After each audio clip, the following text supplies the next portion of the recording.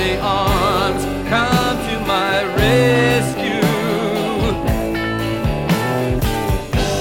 Only a woman can love a man in a world full of hate. Love should never wait. Heavenly arms, reach out to me. Good morning and welcome to episode 849 of Effectively Wild, the daily podcast from Baseball Prospectus, presented by the Play Index at baseballreference.com and our Patreon supporters. I am Ben Lindbergh of 538, joined by Sam Miller of Baseball Prospectus. Hello, Sam. Hey, Ben. Today we are talking about the Mets. Later in the show, Jeff Paternostro will talk to Toby Hyde, who covers the Mets for SNY.TV and the new Baseball Prospectus Mets site. But we are talking not to the BP annual essay author Mike Pesca, who is unavailable, but to an able replacement, Mike Vorkunov, who until recently was a Mets beat writer for the Star Ledger, now freelances for Vice and other outlets. Hey, Mike. Hey, guys. How's it going? All right, so now that you are no longer on the Mets beat, you can talk about the Mets and dish all the dirt that you couldn't tell people while you were still covering the team. You can just sprinkle in all the things that you couldn't say before throughout this interview. But I will start with a question about last year's team. You were with the team. You watched the change from a team that had the worst offense in baseball for the first half of the season to a team that became good at hitting down the stretch. And of course, there was a lot of talk about how Cespedes changed everyone, and not only his own hot hitting, but he changed the entire team. What was your take on what transformed the Mets lineup? Yeah, I think it was a lot of factors. I think, Cespedes obviously had a lot to do with it. He went through one of these great hot streaks just at the right time, right when he got there. But there's so much depth that got added to that lineup after and around the trade deadline that I think was overshadowed by the Cespedes trade. It was almost ridiculous. I mean, in June and July, it literally was a daily threat to see if they would get no hit. You had Terry Collins, probably one of the most mind-boggling things I've ever seen, explicitly going out there to say that his lineup one of those days was not an embarrassment. That's never a good point for a team when a manager has to defend his own lineup. And then the Cespedes trade happens. They had Kelly Johnson. They got Juan Uribe. David Wright comes back. Wilmer Flores starts hitting better. It was like everyone in the lineup went on a hot streak altogether, and they went from the worst offense in baseball to the best. And it was really just, I think, a little bit unprecedented. And everyone just got hot at the same time. And obviously lineup depth was a big part of it. They just had major leaguers in there after a while, not guys like Daryl Siciliani or Danny Muno or Eric Campbell, all of whom were getting a major load of at-bats. And of course, Mets fans have long been frustrated about the team's spending. Do you think that they did enough this offseason to placate a fan base that has been difficult to placate? They, I think, had the fourth highest percentage jump in payroll compared to 2015, but are still 15th, just right in the middle of the pack. Do you think Mets fans are satisfied, or are they still up in arms?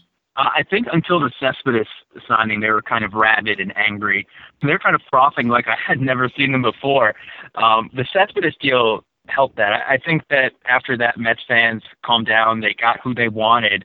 And I think the Mets kind of needed that signing as well for their own organizational legitimacy. I think, they obviously did very well. They went to the World Series last year, but the questions about their spending and about their payroll and how much liquidity they have year to year, they'll remain even after that. But at least it tempered their fans and it soothed them because, I think mid-January before they signed Cespedes, you kind of forgot that they got to the World Series the year before. I didn't forget, but just to be their fans did. It seemed like it at least. The Cespedes signing was obviously not a given. I mean, it took forever. It really only came together because nobody else was apparently willing to give Cespedes the deal that he wanted.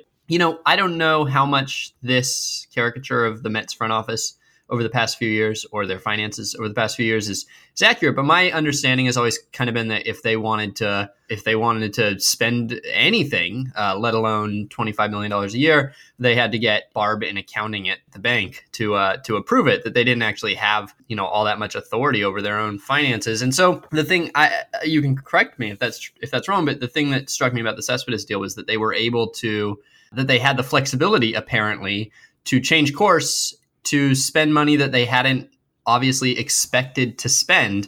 Is that significant for the reasons that I said? Does it reflect the Mets financial situation changing in a significant way? The thing is, and maybe this seems like a cop-out or it's not, but it's also murky, right? Like, no one has a definitive grasp on what their finances are. They had said for several years, we'll spend the money if we need to. We'll spend the money when we have to, right? And then there were no hard and strong points of evidence for that. And they added a few $1 million at the trade deadline, although in a few of those trades, the other teams picked up some money as well. And so I think the Cespedes deal was significant in the fact that you could tell they really weren't planning to sign him. Even as far back as October, there were people in the organization that were saying, like, look, we don't want to sign him long term, whether it be a legitimate point, that he is kind of a flawed player and investing 5 or 6 years, which is what people thought at that point you needed to do to get him, or whether it was a monetary issue. And when they signed Cabrera and traded for Walker, those are big payroll additions for them, at least, everything being relative there. And I think the Cespedes deal said, okay, when we said we could spend money if we wanted to, look, we just did it. But it also is a 1-year addition, right? It's not going to be a huge mark on the payroll for several years going forward. And some of the reluctance to spend money makes sense. Sandy Alderson doesn't like long-term deals for guys approaching 30 or over 30. That makes sense, right? Like, we've seen how free agent contracts work out. But I don't think we have any great certainty right now of what the Mets' financial wherewithal is. So do you have any sense? The Mets used to be a team that was in the top 5 in payroll. And if they were again suddenly right now with the core that they have, with the young core that they have, with all the young pitching that they have, they would be just this incredible force in the National League. As it is, they're a very good team, but they throw them another $85 million and they're the Cubs. So do you have any sense of whether in the next 5 years, in the next 3 years, in the next 10 years, whatever, they will ever go back to being that team? If I had to guess, they might approach it, but I can't see them spending top 3 like they used to do in baseball. I don't think philosophically it's something that Sandy Alderson likes to do. He likes to stagger contracts. He likes to not have bloated salaries on there. I don't think anyone can say for sure. I guess the biggest question is, like, when all these pitchers start nearing free agency, are they going to get paid for it, right? Are they going to start getting traded away? And Matt Harvey is 3 years from free agency. Jacob deGrom going to be hitting arbitration next year. And then you have Syndergaard and Matz after that. If I had to guess, I don't think that, that they'll be a top spender like they used to be. But I think that with enough revenue coming in, they should be able to be top 10, which is where they are right about now, I think. How do you envision the full season Cespedes in center experiment going? Do you think that he will be replaced a lot in the late innings? Do you think there will come a point where he is no longer the primary center fielder? Or do you think it will go more smoothly than last week's inability to pick up a playable ball from slightly under the center field fence or last year's playoffs would suggest? I think it'll go more smoothly than last year's playoffs, at least because there are a lot of lows there. But I don't think it's not going to be without its rocky points. Juan Lagares' best asset is his defense in center field, right? They played him a little bit in left field this spring, just I think trying to test him out there, but he seems to lose some of his value if they go with him in that position. They'll use what they did probably last year, which is throwing him in, Lagares in as a late inning replacement for Cespedes, putting Cespedes into left field at times against, say, left-handed pitchers. There will be some games where he flubs the ball and you're going to see a triple for no good reason, or you're going to see, extra base hit for no good reason. And there are going to be some games where it looks like he's kind of pacing himself for a long year. I don't think he's going to be very fluid. And, that kind of makes sense a little bit. He's not a natural center fielder after missing 3 years there, though he likes to say, that's the position he likes to play. Is there a place on this roster where you see a real risk of regression from last year? Because you probably know the plexiglass principle, the Bill James coined term that teams that improve by a lot one year tend to be worse the next year, tend to regress. But the Mets, I think they improved a great deal last year, and this year PECOTA basically projects them to be just as good, maybe slightly better. But do you see anywhere on this club where you look at it and go, oh yeah, no, that absolutely is a big regression spot from last year. That guy is not going to be as good. That sort of thing they did can't happen again. I don't see any glaring regression points. I see some possible trouble spots.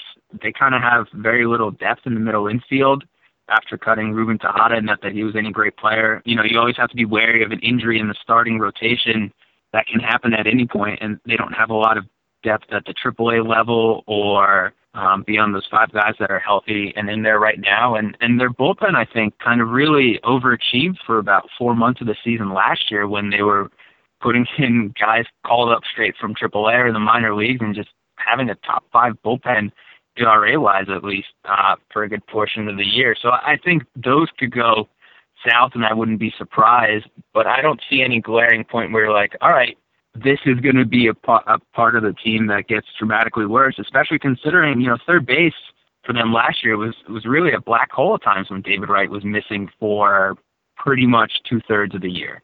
Yeah. How would you expect Terry Collins to handle the rotation in the bullpen? Because obviously great rotation, you would want to ride those guys as hard as you can if you're just thinking about short-term concerns. But of course, there are a few Tommy John surgery survivors already in this rotation. Do you think that he will look for every opportunity to get these guys out of games early and save them for later in the year? Or is the fact that, the bullpen looks a little shaky beyond Familia something that will make him sort of replay last year's playoffs and kind of letting these guys dictate when they come out of games over and over again?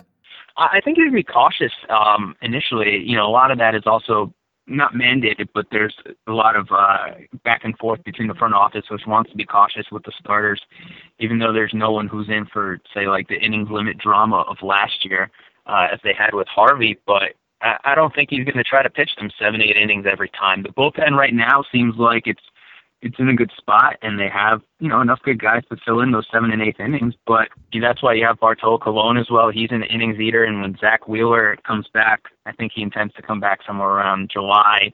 That could give 6 guys for 5 spots and allows them to kind of mix and match when they need to as well to save people's arms. But if no one's reliable in the bullpen by May, except for Familia, everything changes, right? Terry Collins understands he has to win right now, and we know that managers often revert to short-term thinking if it's in their best interest. And I think that at some point there will be a wonder if he's pitching, say Noah Syndergaard too much and too hard. But I don't think initially that's going to be their plan. There was a point not that long ago where we started to get used to pitchers coming back from Tommy John surgery in 13 months, 12 months, sometimes even less than that. And it seems like one of the reasons that Matt Harvey was able to do what he was last year is that because of the way the season worked out and because they were fairly cautious, he ended up having an 18-month recovery time. And Stan Conti and some other smart people have talked about how we have to recalibrate our expectations for pitchers coming back. So with Wheeler, I think it's 12 months. Actually, I think it's 12 months this week since he had. I think Friday is his 1-year anniversary.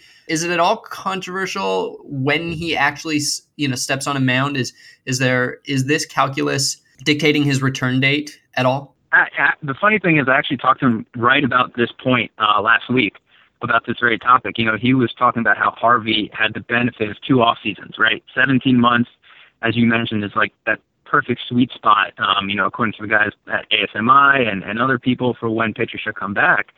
And Wheeler had his a month ago, and he had his a few days after Josh Edgin, a lefty reliever for the Mets, had his TJ. And Edgin is set to start pitching in spring training games or in minor league games, and Wheeler was kind of like bemoaning the fact that he can't throw yet. He had originally intended to come back in May, and he realized, this is too soon. He sees the numbers. He knows that now what used to be 12 months is the norm is 14, 15, 16 months. So he's very conscious of that. He's pushed back his own return date to July 1st, about thereabouts, and he's very cognizant of that. He doesn't want to push it, and the Mets have been pretty conservative in pushing their own guys back, because Matt Harvey, if you remember, wanted to come back in September of 2014, and they're just like, nope, not going to happen. We're not going to allow you to push it like this, and they made him wait for 6 more months, and Zach Wheeler saw how that worked out, and he's willing to wait, and he's willing to take it very slowly and push himself off the original goal. What would you expect to be the scenario when he does come back? Do you think there will be any controversy over what the Mets do with him, or do you think that by that point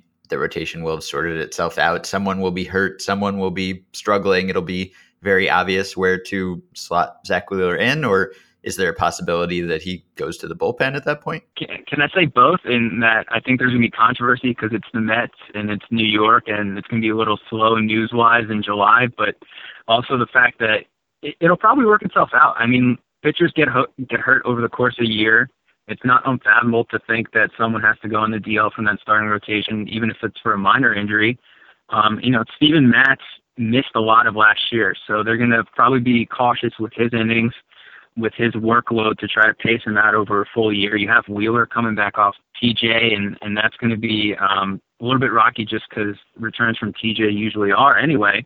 And so you have Bartolo Colon as a sixth starter there who can slot in when they need to give someone a day off. And I think they've got the infrastructure there to put guys in when they need to and skip a guy's start when they need to, just like they did last year. I just don't think it'll have the shock value of everything that happened with Matt Harvey last year, because a lot of the same ingredients won't be in play, which is to say Matt Harvey's, star power and Scott Boras and his microphone and having gone it through all of it for the first time as the Mets did. So I think it'll be a little smoother this year. Last postseason, we talked on here about how I found it very odd that extremely famous person Paul DePodesta was never mentioned during any of the postseason broadcasts, considering how extremely famous he is. And you basically never heard about his role in the Mets really over the last few years.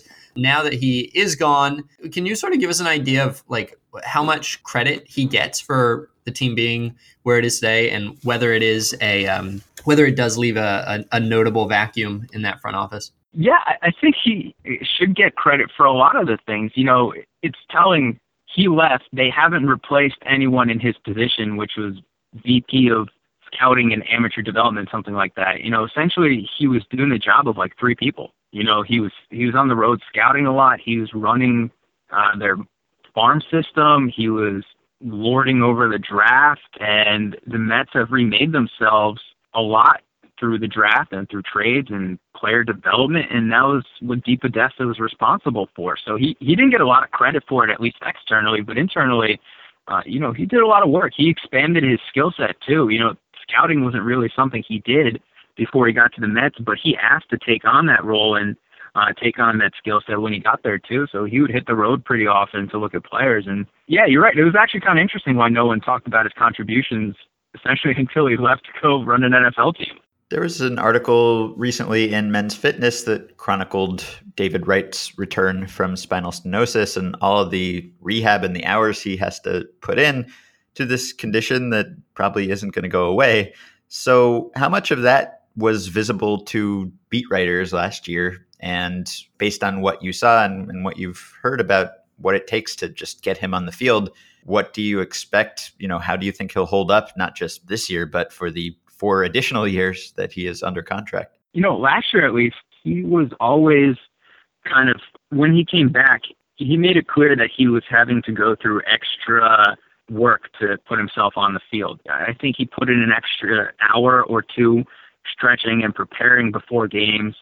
You could tell just before even batting practice, he had to go through this routine of stretching and twisting for like 10 minutes on the field while everyone else was doing their thing. He was very cautious about it. He was very premeditated about it. And I don't expect anything less this year. As that article said, the question for the Mets was always, okay, we can get him through 2 to 3 months of the regular season once he's back and we kind of figure it out on the fly a little bit.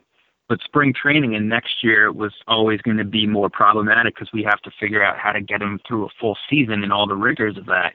And David Wright has to learn on his own part to just not push it as much. The guy always wants to play, and that's caused him some trouble in the past, as commendable as that may be.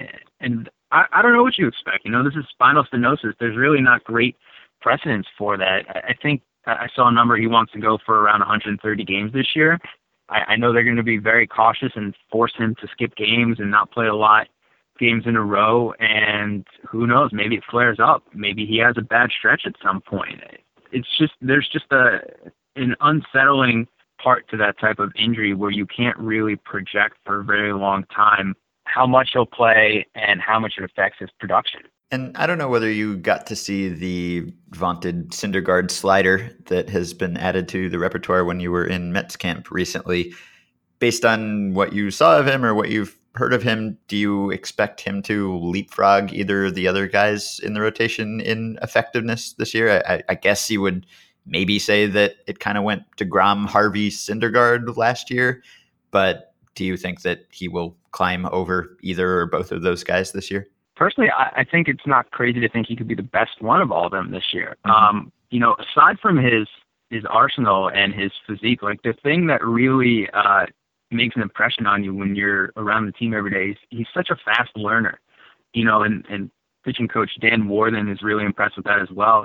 Last year, I think he learned a two-seamer, a sinker there in about 2 bullpen sessions. One day he wasn't throwing it. His next start, he throws it 50 times against the Phillies, and he hits 98 with it.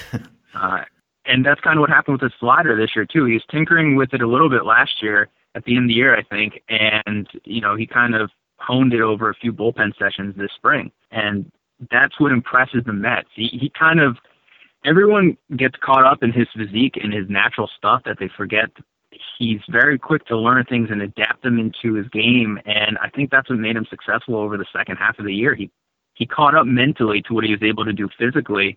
And I think it's very much possible that he's their ace if, they get to October and they need someone to start game one. It's simply the guy's just a beast, he's 6'6".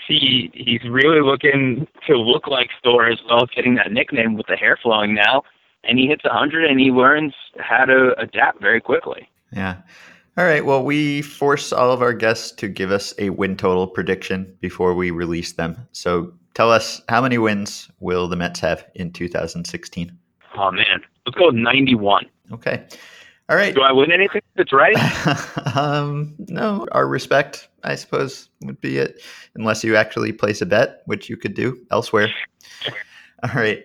So thank you to Mike for coming on. You can find him at Vice Sports and elsewhere, and you can find out where the elsewhere is by following him on Twitter at Mike_Vorkunov. Thanks, Mike. Thanks, guys. All right, so stay tuned to hear Jeff talk to Toby Hyde. Hold me in your everlasting arms. Looked up for the fear trap beneath the chandeliers going down. For the second half of our 2016 Effectively Wild Mets preview, we're joined by Toby Hyde. You can read Toby Hyde's stuff at sny.tv and at the brand new Baseball Prospectus Mets site, which you might be aware of depending on when you are listening to this podcast, where he will be our lead prospect analyst covering the Mets minor league system. Toby, welcome to the show. It's good to be here. It's kind of cool to hear that. As long as I've been reading Baseball Prospectus, it's fun to hear my name on it. So we're going to start with the Mets pitching, which I think we both agree will be a key facet of any success they have in 2016. And I'll frame the discussion like this. You can use whatever metric or advanced metric you want, win-based or otherwise. Who will be the best pitcher on the 2016 Mets? Well, you want me to say Bartolo Colon, right? We'll get to Bartolo. He's got his own separate section. Okay, he's got his own call. Look, I think Jacob deGrom was the best of the group last year. I also think he's due for some regression, right? He can't get better, right? It seems impossible to me that Jacob deGrom gets a lot better. I thought that after 2014. So, and then he kind of did a little bit. Yeah. So then you're in the position of going, well, he's reached his top end projection. Can he possibly keep going? Because he's done it once. He's done it pretty much every year since in the last 6. He's gotten better over the year before. Sometimes in ways that were imperceptible in the stat line, and particularly I'm thinking about the move to AAA a couple years ago, when the stats looked like it was getting worse because he was learning some new breaking balls. But he keeps getting better. So do you bet against that, or you've got Matt Harvey, who before he got hurt 2 years ago was a legit Cy Young candidate. although DeGrom was that more recently. And maybe Noah Syndergaard has a better fastball than both of the other two and as good a breaking ball. When you look at Syndergaard's curveball, it's right up there with Harvey's slider, and DeGrom's breaking ball doesn't quite have DeGrom's command. So those are your three choices, aren't they? I'd say so, unless you're a big believer in Steven Matz, and I am, but probably not this year. So I'm so tempted to say Syndergaard because he's young and he's getting better. But I think that's a year early. So then the question is DeGrom or Harvey. And this isn't real. We haven't done stat based, right? They both get a fair amount of ground balls, so they're not crazy high, mid 40s. They both strike out a bunch of dudes, right? I don't know that there's much. I don't know that there's much to say about the stats other than you have to make a guess about where you think each of their careers are going. I think you could tell me I'm wrong. You with me on that? I think it might be Syndergaard. Well, that's the thing, right? Is if you've eliminated him for being a year early, why? It could well be Syndergaard. I'm so tempted to say it. And it's a more fun pick than either of the other two guys. It is a bit... Are we bored of Matt Harvey and Jacob DeGrom, as silly as that is to say? Yeah, I think so. There's just a little bit... Because when you look at the advanced metrics, the other two just come out a little better. It doesn't matter whether you're looking at ERA plus or minus or any of Baseball Prospectus's, advanced stats. When you get to a per pitch or per inning or sort of per outcome thing, the other two come out better. And so you almost have to pick a huge regression out of the other two to put Syndergaard in front, or say Syndergaard is going to be the best pitcher in the National League. Like heads and shoulders said, that's what you're saying if you say Syndergaard's there to hop him over the other two. And I want to do it, but I can't do that yet. I mean, I'll say this about Syndergaard, and you got to take this with a couple grains of salt because it is, for starters, a small sample. Yeah. And it's also a September sample. Yep. But in September last year, he had a 525 OPS against, struck out 37, walked 2 in 27 and 2/3 innings. Stupid good. It is. There's something to the idea that he was adjusting to the majors for the first time, and that's a pretty big jump, as we both know, from AAA to the majors. And he looked pretty good in October too. And he's starting to throw the Warth and slider, 88 to 92. There's I want to say potential so jump bad. there. Yeah, I do too. But you're right. It's like Harvey and DeGrom are going to be good ace level starting pitching. You can probably just pencil in them for 210 innings of very good baseball. And I should point out that we're predicating this on no one gets hurt, right? Predicting who blows out his elbow next is a fool's game, and no one wants to hear that. Especially not Mets fans listening to a Mets preview, theoretically. Right. Or just general fans of baseball would get to watch this rotation. Right. So you gave me the September stat line, yeah. And you probably know this, or you might not. So he had 4 starts in September and October. I assume that combines the September and October start. Yeah. Which was great. It was against the Nationals very late. Those starts were at Atlanta, home against the Yankees, at Cincinnati, and against Washington with nothing to play for. Because the Mets had already clinched that National start, right? The last weekend of the season. Yeah. How many? So of those, did he see a good Major League lineup? Atlanta was awful at the end of last year, and if Mets fans remember that well, because Mets fans enjoyed that. Cincinnati was not good. That was at Cincinnati, so it's a tough place to pitch, and he was ridiculously good. 11 strikeouts, no walks that day. But that team had mailed it in months ago. Yankees hit him up a little bit. That was in Citi Field. And then he was great against the Nationals team that also was more or less done. So I'm friendly to saying, hey, dude got better. But it was also 4 starts against 3 teams that gave 0 Fs. Are we allowed to curse on this podcast? I don't know. Good question. Well, anyway, 3 teams that were giving 0 Fs, and 1 team that scored 5 runs in 6 innings against him with a couple home runs. And he gave up home runs in 3 of those 4 starts and 4 home runs overall in 4 starts. He did have a little bit of a long ball problem towards the end of the year, despite his good peripherals otherwise. Right. So here's the thing: is all those balls in the zone, all those fastballs. I just think the command isn't there for me to jump him over Harvey and DeGrom right now. And if you want to say he's going to be there, I think you're making that bet on his command improving, and that's fine. And you can do that. I think you have to sort of say, I think that's the implicit assumption is it gets good enough or better enough to make up for the to make the fastball play even more ridiculously. I think you can make an argument if you just line them up: Harvey, DeGrom, Syndergaard. Syndergaard might have the best stuff. Yeah, absolutely. And the changeup's fantastic. He just doesn't like to throw it, and he's not comfortable with it because he hasn't been throwing it that long. Absolutely, not going to fight you on that. I'm going to go with Harvey because I just think DeGrom's going to. I just can't get on 7 years in a row of DeGrom getting better. Like, and Harvey's really good, and we know that, and it's Cy Young level stuff when it's there. And I think the year has focused him, and I think he'll avoid the Boris level distractions. And yeah, he's going to go out and he's going to tweet silly things. Is he on Twitter today? I've forgotten. Yesterday, today. Yeah, I know it changes. It's all like Axe body spray ads. Right. As though, oh boy. Yeah, so I'm going to take Harvey, and I wanted to take Syndergaard, but I just can't get there yet. So let's talk a little about Steven Matz, who I think we're both high on him. You saw him a lot in Savannah when you were the radio voice of the Savannah Sandgnats. What does he have to do this year? He had a pretty good start, his last spring training start. One of the best he had so far this spring. It's been a little bit of a rocky spring. What does he have to do to sort of take a step forward and become a top of the rotation starter in 2016? He needs to be, God, I hate that I'm going to use this word, but consistent. But I mean something very specific with that. And I mean it in a technical sense in terms of release point. Sometimes it starts to wander on him, and then with the breaking ball flattens out and his fastball command goes. But when he's right, the stuff is absolutely there to be a very good major league left-handed starter. But when he loses the release point, he loses that fastball high and tight to lefties and high and away to righties, or sometimes he comes into righties and he pulls it. So for me with Matz, it's all about whether he can repeat every pitch. As dumb as that sounds, or pitching coachy as it sounds. That leaves just Bartolo Colon, Toby. Do you buy that? Yeah. You didn't respond. Oh, I buy that. I think for him, it's just major league reps. I think consistency ties in with that too. You would have liked to see him get a little bit more game action down the stretch than he did between the lat tear and the stiff back in September. Yeah. I will point out too, he was a little lucky last year in terms of the number. Yeah, sure. Of He's not like a 1.6 ERA guy or whatever he was.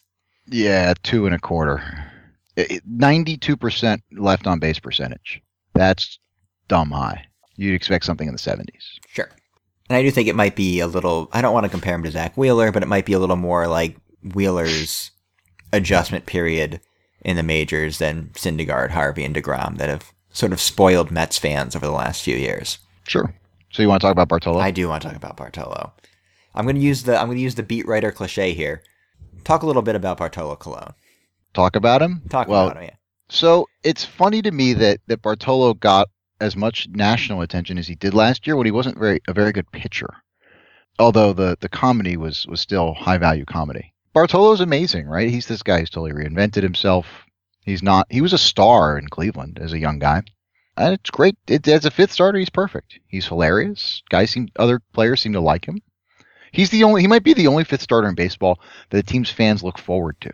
Right? Usually fifth starters are like Jason Marquis. No, who looks forward to a Jason Marquis start? Or is that your point? That's my point. This is like Jason Marquis. Right.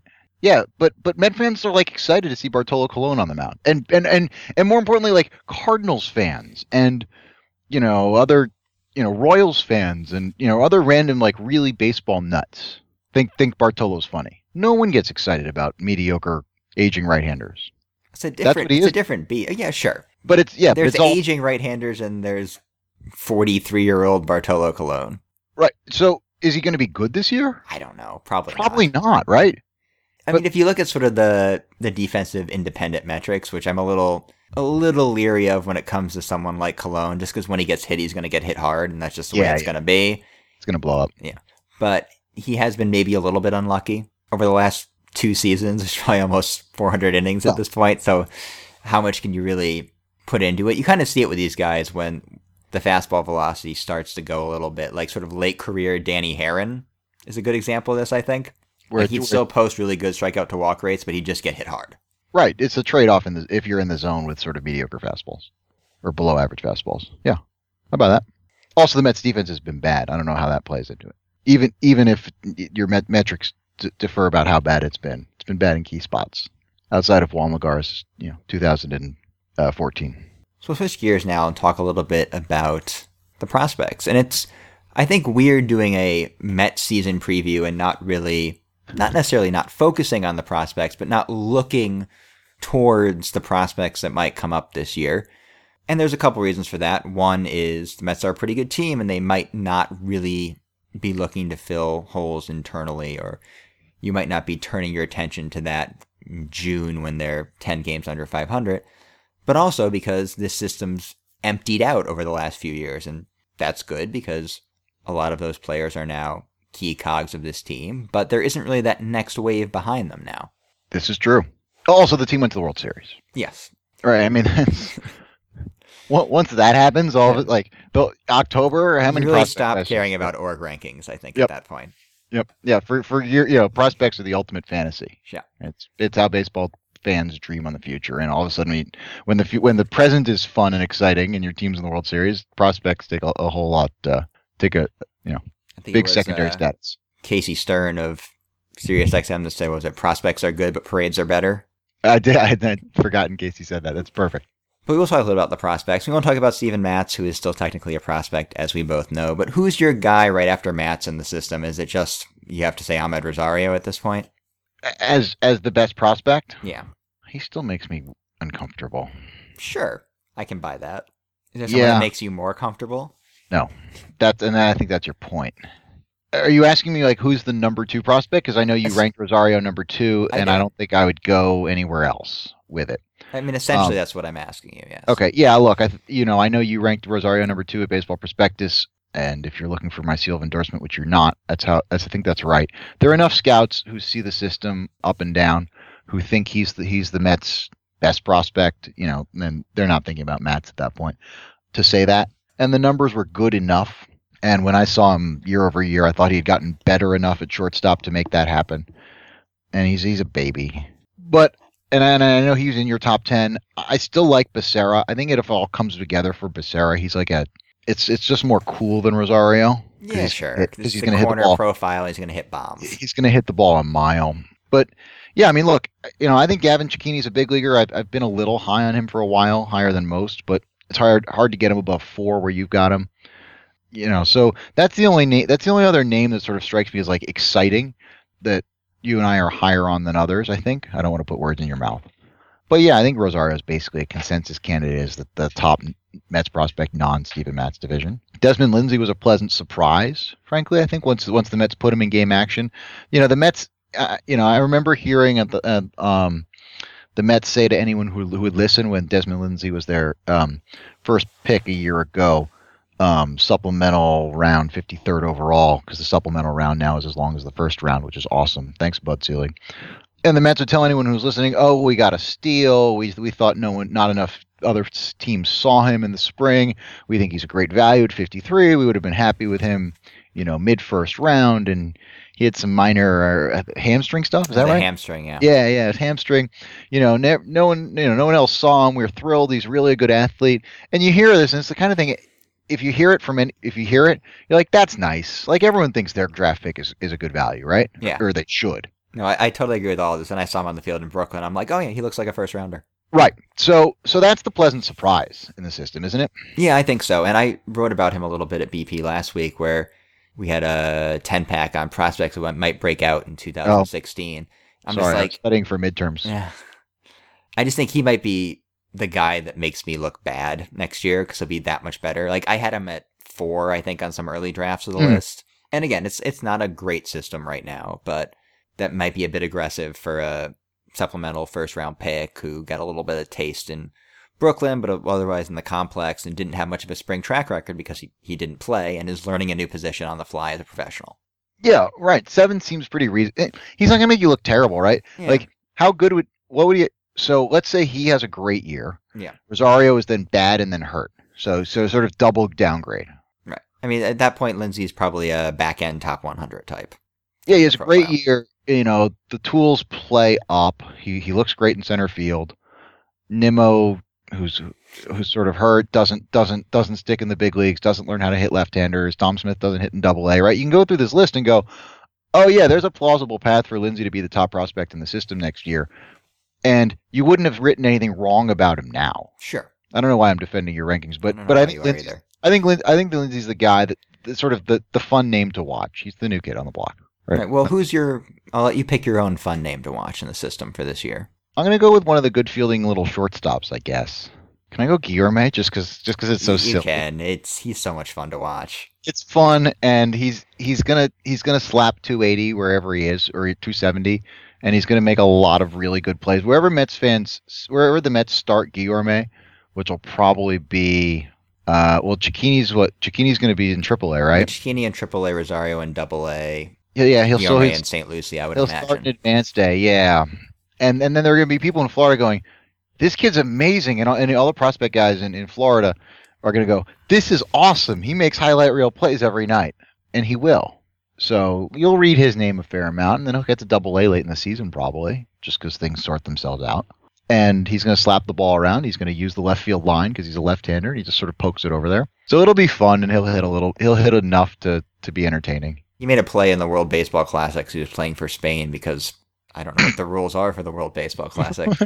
He's from Venezuela originally. But it's one of those plays where he kind of did everything wrong. And like the announce team even kind of implied he did everything wrong because he backed up on a in-between hop to take it on a short hop. And then snagged it from the outfield grass into a perfect shoulder-high strike to the second baseman. Of course he did. It's so effortless that, I don't know if he'll ever hit enough, but he's so wildly entertaining to watch that he's a perfect. Yeah, I mean, it's good. It's really good entertainment. It's just something about shortstop defense. I think the MLB.com posted it on their video site, comping him to Ray Ordonez, which is that's a big ask. Ray Ordonez was his own beast, but it's that kind of he's been known on occasion to inspire Ray Ordonez like feelings in me. Right, and yeah, you said there's something special about shortstop defense, rightly or wrongly. All right, Toby, we'll let you go with this. The Mets are bringing back their 1986 uniforms this year on Sundays. We're very sartorially concerned here in the second half of our NL previews. Is this a good thing or a bad thing? Keith Hernandez, not a fan. Why? Why not? I think it's I don't know if he likes it because it's the V-necks or they're too tight. Well, you think they won't look good on today's players? Is this Keith being old and crotchety? What's going on here? Know. Keith always has a little bit of. He doesn't think he's never been a big fan of the. I think he likes the pinstripes. I don't know. Or maybe you know what it is. You know what it is with Keith Hernandez. Forgets for a second that the '86 uniforms. It's that he thinks that when he wore it looked the best. He thinks that no one. He thinks that no one else can possibly make it look as good as a young Keith Hernandez. Yeah, it's good that Jordany Valdespin isn't on the team anymore, wearing the '86 jersey with the one back pocket out like he used to, because Keith would just fly off the handle. Oh, you'd be furious. I mean, I actually now I disagree with you. I wish that Valdespin was still on the Mets just for that broadcast when they wear the throwbacks and Valdespin does something stupid and Keith just sighs. Yeah, you know the sigh. I know the sigh. I think everyone knows the sigh. Yeah, look, that's great. The Mets should wear 86 throwbacks because it's 20 years and that's fun, and especially if it makes Keith Hernandez just a little bit perturbed. He'll get mad when the racing stripes don't line up properly too. Like they're not wearing the belt and keeping it belted. Well, of course, because that's why they don't do that anymore. It's ridiculous. Yeah, I mean, even the video on the Mets homepage with celebrating these reunions, Carter's stripes aren't quite perfectly lined up because they can't be. I don't know if there's a better option though. The 86 road ones were nice with the New York script, but I do like that, the grays. Yeah. But the point is kind of to give the fans something special on Sundays. Yeah.